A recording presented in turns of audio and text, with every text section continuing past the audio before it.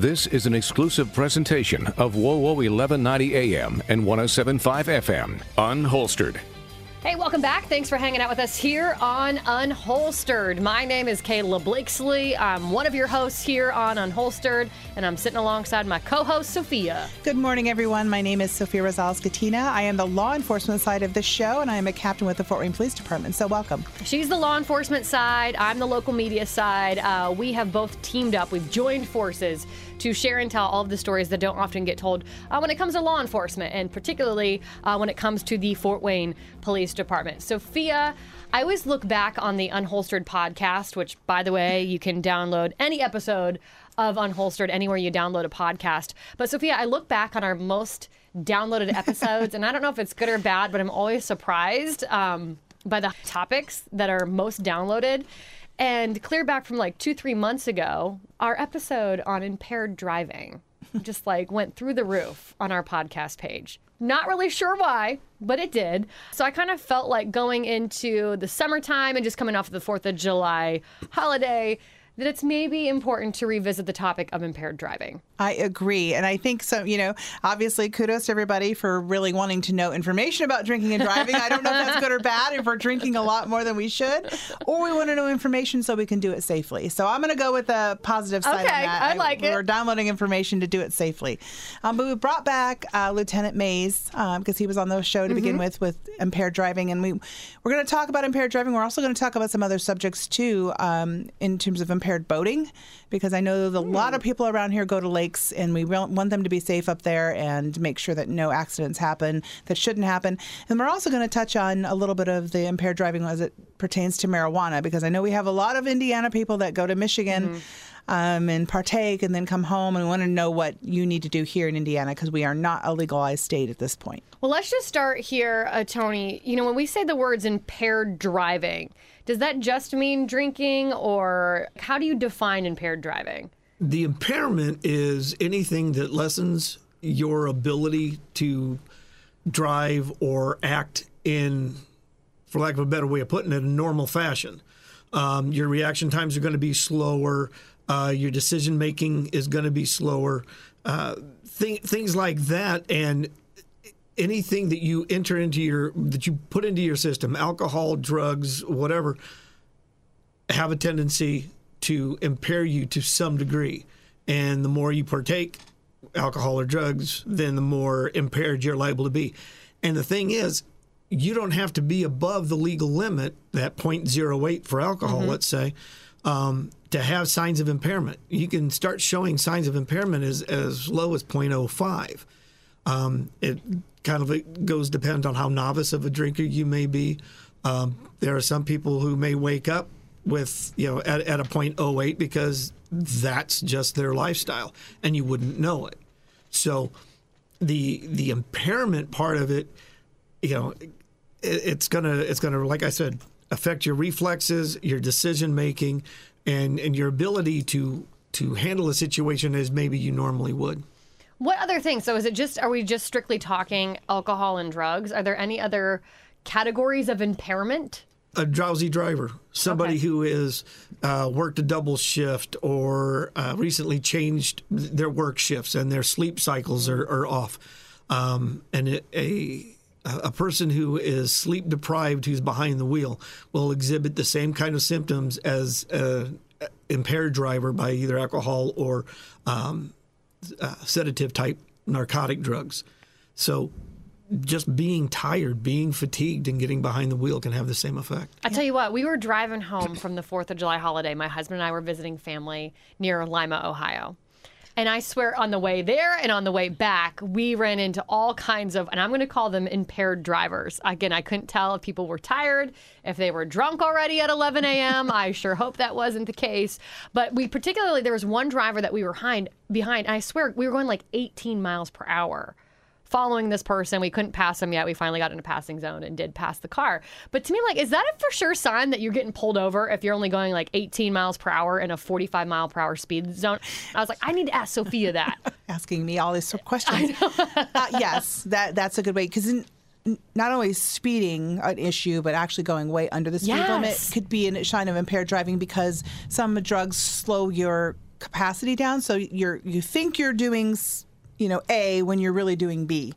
And sometimes, and I want to really point this out, that I know people always think it's illegal drugs only, but prescription drugs that are given to you by prescription also cause impairment, and you shouldn't be driving if you're taking certain medications. And on the medicine bottle, it does say, do not operate heavy machinery. Your car is heavy machinery.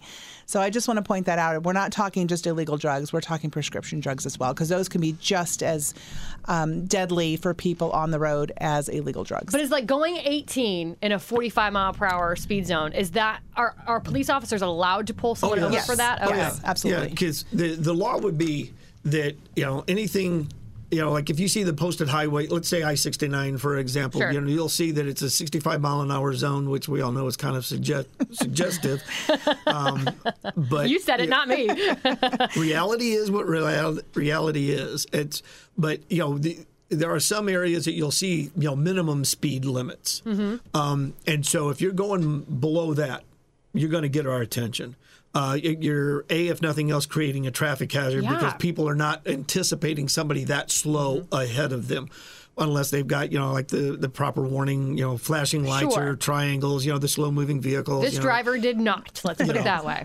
But yeah, if you got somebody who's obviously driving that slow, whether it could be an impairment issue, it could be a medical issue, we don't know until we pull them over.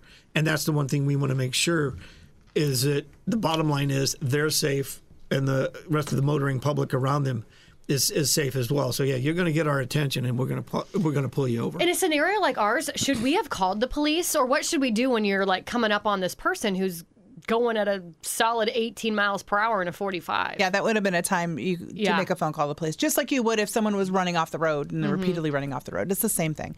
If nothing else, we're just going to check on them, making sure everything's okay. Because sometimes, and as some people get older, they have a tendency to drive way slower than what, like Tony said, is what something people are expecting, and they can cause traffic accidents doing that. So we just want to make sure they're okay. And sometimes it's hard because I have older parents too. When comes the time when you need to pull that ability to drive away from your parent? And we see that a lot. Yeah. Really? We see that a lot. Where there's families will have those issues of what do we do if. And I don't want to be the bad guy in the family to make that decision. So what can you, police officer, do? We've had calls. It's like, is there a form you can fill out? Is there something? And actually there is. Is there? There is. There's No a form. kidding. There is a form that can be filled out. And we've done it on behalf of family members and attached copies of crash reports where the Bureau of Motor Vehicles will say, hey, you need to go in and get medically evaluated to see whether or not you still have the faculties with which to drive. Well, I could see that going over like a lead balloon, though. Oh yeah, it's hard. It's not a good position to be in, and That's the thunder in the background for those of you who can hear it. and family members struggle with that. I mean, Yeah. I had to struggle with it with my father. It's not a good position to be in. That's the other side of all of that is what's behind the scenes of a medically impaired individual. Well, let's talk about just being impaired in general, especially when you say, 0.08, which is the legal limit, right, in Indiana. It is. But what's 0.08 for me is not going to be the same as you, Tony, or you, Sophia. Yeah, and that goes into your drinking practice, your drinking habits.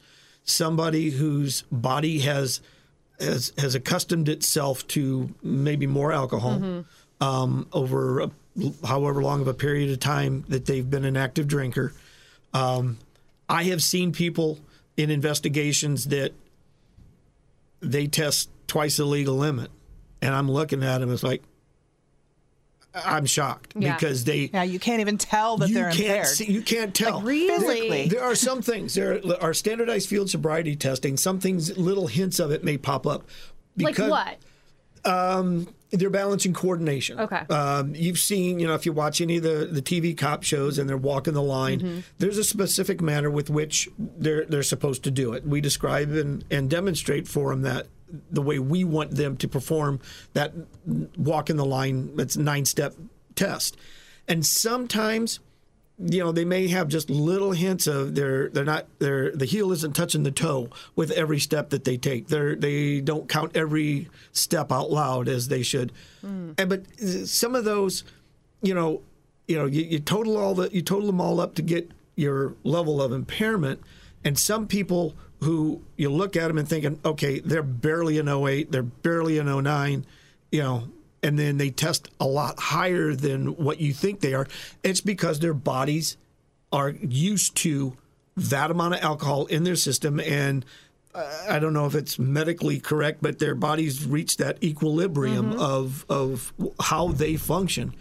And I know of people who wake up and have a mimosa, have a screwdriver, have a Bloody Mary for breakfast. That gets them back to that equilibrium area where they feel they need that. Like we might need a cup of coffee in the morning. That's what they need to get their day started. And so seeing somebody who's, the level of impairment is going to be different based, like I said, on your history of alcohol use.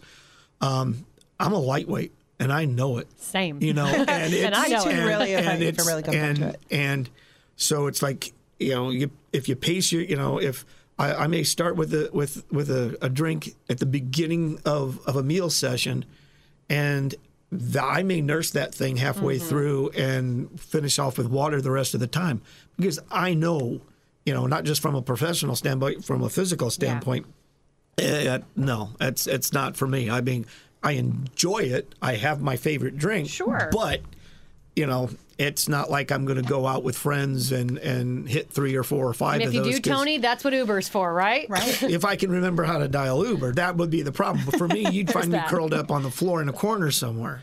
Which is still better than drinking and driving. Which is still better. It is. I was lucky enough to go through the process for a recruit class, drinking and having them test me. So I knew how many drinks I had to what I ended up being. And I remember at the end of that, and I only went at 08. So the bare legal, minimum for drinking and driving. And I remember feeling so horrible. Like I went home and I went right to bed. And I'm like, at the legal limit of 0.08.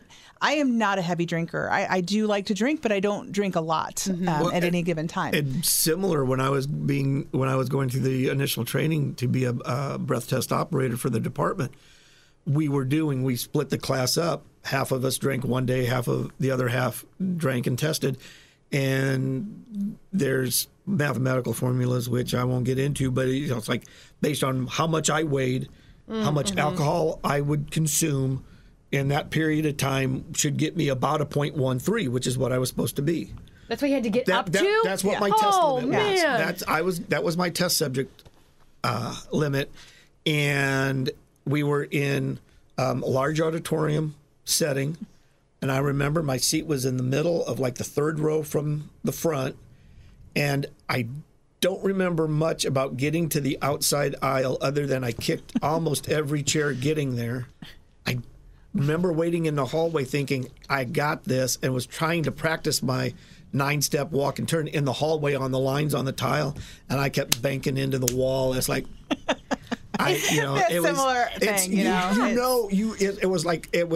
it didn't seem like a lot at the time until you experience it. And then it's like, okay, that was an eye-opener. Yeah. What is that sobriety field test? So it's the 9 steps, and again, I think of the cops TV shows. Is it the finger on the nose? Well, there's 3 things in the standardized field sobriety test. There's horizontal gaze nystagmus, which is an involuntary movement of your eyes. Okay. Everybody has it. Okay. You can't control it. It is, there are people who may have had some traumatic brain injuries. I say I got a lazy eye, so I don't know. That have it. It'll show without any alcohol or drugs in their system if they've had some type of brain injury. In general terms, though, it's an involuntary movement. We check vertically. We check horizontally. I'm doing this like people can see my hands. I can. we do it vertically and we do it horizontally. And the more of an impaired substance you have in your person, it can be drugs and it can be alcohol. There are some drugs that will also show up in horizontal gaze. Your eyes will they'll twitch kind of back and forth. And the more you've got on board, the more exaggerated that twitching becomes, so we can see it. And we can see it at what's called an angle of onset when we reach a certain point where we know that, if it onsets before this, the higher it is, the farther out you go, the lower it is. Okay. So you've got the horizontal gaze. You've got the 9-step walk and turn, which we talked about. And this is one foot in front of the other, right? You start with your left foot on the line and your right foot. Hold on to the table. That's not a good sign. Already, Kayla, already. Wow. For example, like you're wearing flip flops. I would give an individual the opportunity to take those off and do it. Or heels or anything that's going to affect your balance. It is much, and there are some people who are, that will have done it in construction boots, and it's like, these are kind of heavy. I'm not used to it. Well, take them off. Yeah. Do it in your bare feet. Give them every ample opportunity to show me that I'm wrong, that you're not as impaired as I think you are. And you have to count each step, then, right? You look down at your line, your hands stay at your side, and you count each step out loud. When you get to the 9th step, it should be your left foot that's still on the floor. Then you pivot in 3 short steps to your left, going back, and that's the 9th step. And there are clues that we look for with that. They're not counting out loud. They raise their arms. Right. They have to reach for their, where we are in a controlled area. I just got up and nailed it. Impaired people don't follow directions well. Oh, yeah. Gotcha. That's the whole point. And that's the other point of it. Because, as you're going through there and people like to get all funny and fancy and, I can do this, and they start, and then they mess it up completely. And the whole point is, like, impaired people just don't follow directions. Yeah. And they forget. Yeah. They forget what it is you told them or the order you told them in. And the third one is it's a one-leg stand. Whichever, so you don't do the nose? Is that that's false? for no? Well, there's a more in-depth testing that includes the finger to the nose. It's another one that's it's called Romberg 30, which is you just basically stand there, kind of at attention, close your eyes, tilt your head back a little bit, and you estimate however you feel like doing 30 seconds. And usually as people are doing that, you'll watch them and they'll kind of start doing this weeble wobble kind of look. What's it called? A weeble wobble look? No, the Romberg 30? The Romberg 30. It was a test designed by this doctor. And basically you stand there and they start out pretty well. And then the longer it goes, the more they try to either compensate in their mind for what they think is happening, but then they kind of start to wave back and forth, or you'll see them kind of circle as they're standing there. And things like that. So there's a series of this battery of tests. And what's the one-leg stand? The one-leg stand, you stand with your feet together, hands down at your side, and we asked some Kayla's doing this right now. Not very well, I might add. Do you have, are you feeling okay? Do you have any problems with your inner ear? Do you have any congestion that's putting pressure? Because the station tubes, if you've got an earache or something, that can mess with your balance and things like that. So we want to make sure, basically, kind of a head to toe inventory. Do you have any problems with your hip, your back, your knees, your ankles, anything that would cause you to not be able to do this, or that would cause you pain while you're doing it? And then we have them. Their hands are at their side, and it's. Now Tony's going to demonstrate. Hands are at your side, and then whatever foot you choose, you raise that about 6 inches off the floor, and you point your toe straight ahead, not up in the air, straight ahead. Hands are again down at your side, and while you're looking at. I'm a yogi, so I got this. Yeah, I was a cheerleader back in the day. Yeah. You count out loud 1001, 1002, 1003, 1004, and you keep counting like that until I tell you to stop. Oh, jeez. If you feel like you're going to lose your balance before I tell you to stop, and you put your foot down, if I have not told you to stop, you pick that same foot back up and resume counting from where you left off. Okay, fair enough. And that's where some of the times it messes people up, because they'll get, usually if they've got impairment, they'll usually somewhere about the 10, 11, 12, 13 mark.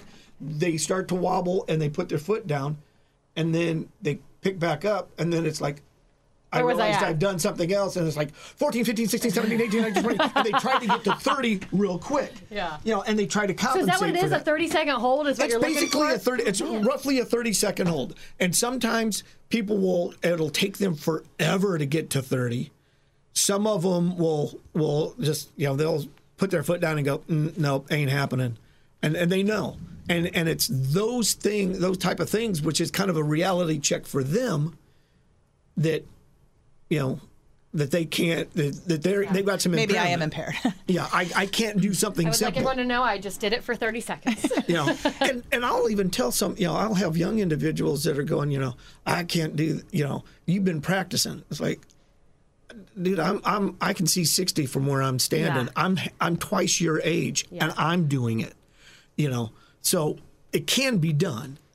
It's just easier if you're not impaired. So then how does this translate then? You brought up boating, Sophia. I mean, it is lake season. We have tons of people driving up to the lake every weekend.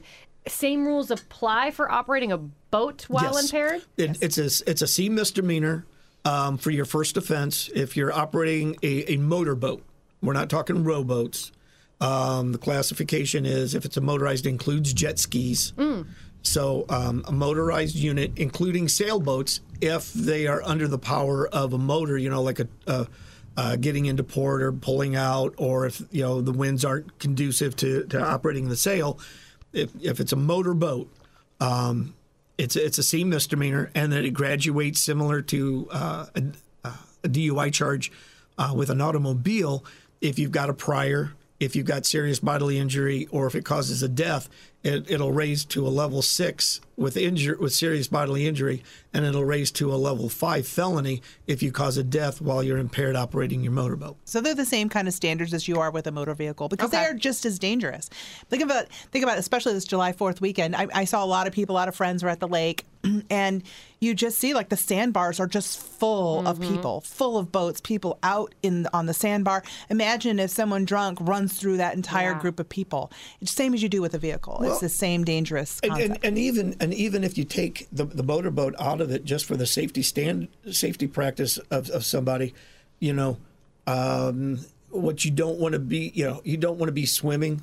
If you've had too much to drink, because you lose, if you go underwater, there are people that will lose where the surface is. Yeah, they're disoriented. They become that disoriented. They get out too far. They get twisted around, and they don't realize where shore might be or how far they've gone out. So even if you got a boater who's all by themselves and in a canoe or a kayak or something like that, and it were to capsize, your sense of recovery, even if you're a trained, you've been kayaking or canoeing for a long time, if you're what to do in the event of a capsize, you introduce drugs or alcohol into that, and bad things can happen. You lose your sense of orientation. Where is up? What do I got to do? How do I release myself if that's the case? All those things. You go into that panic mode. You lose track of what it is you're supposed to be doing.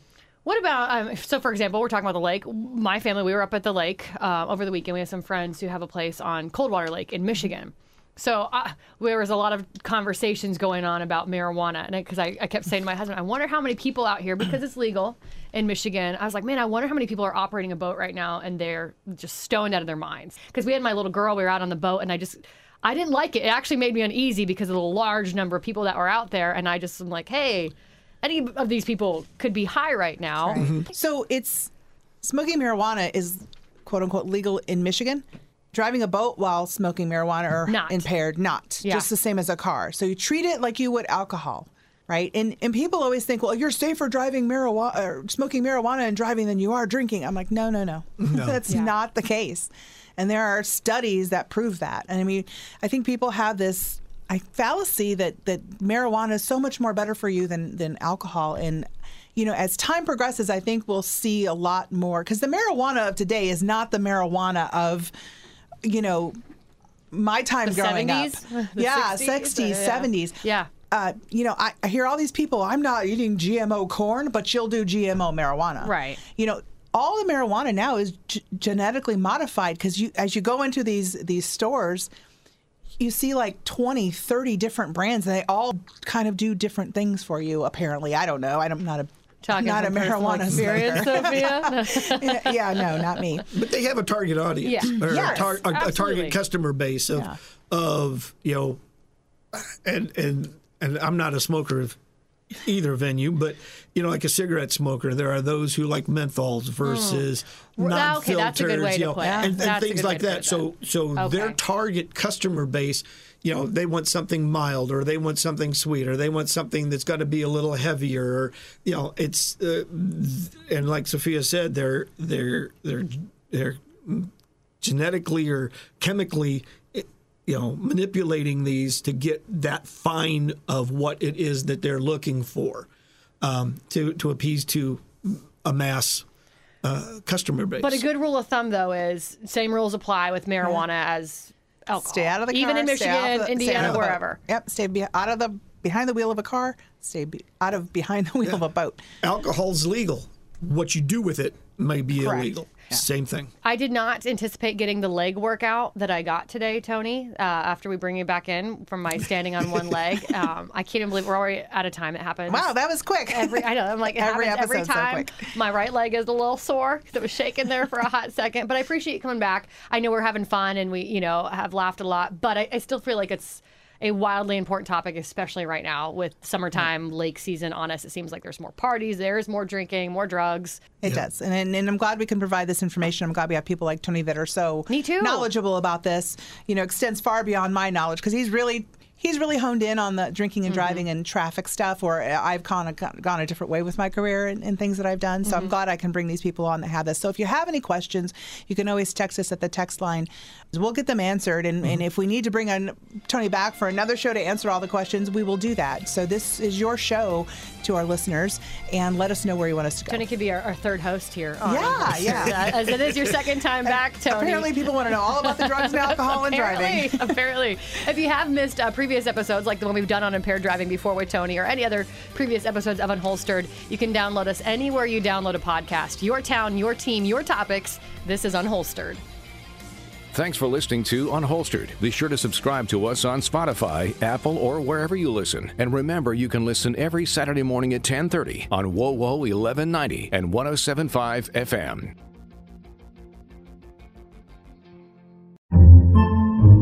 Podcasts by Federated Media.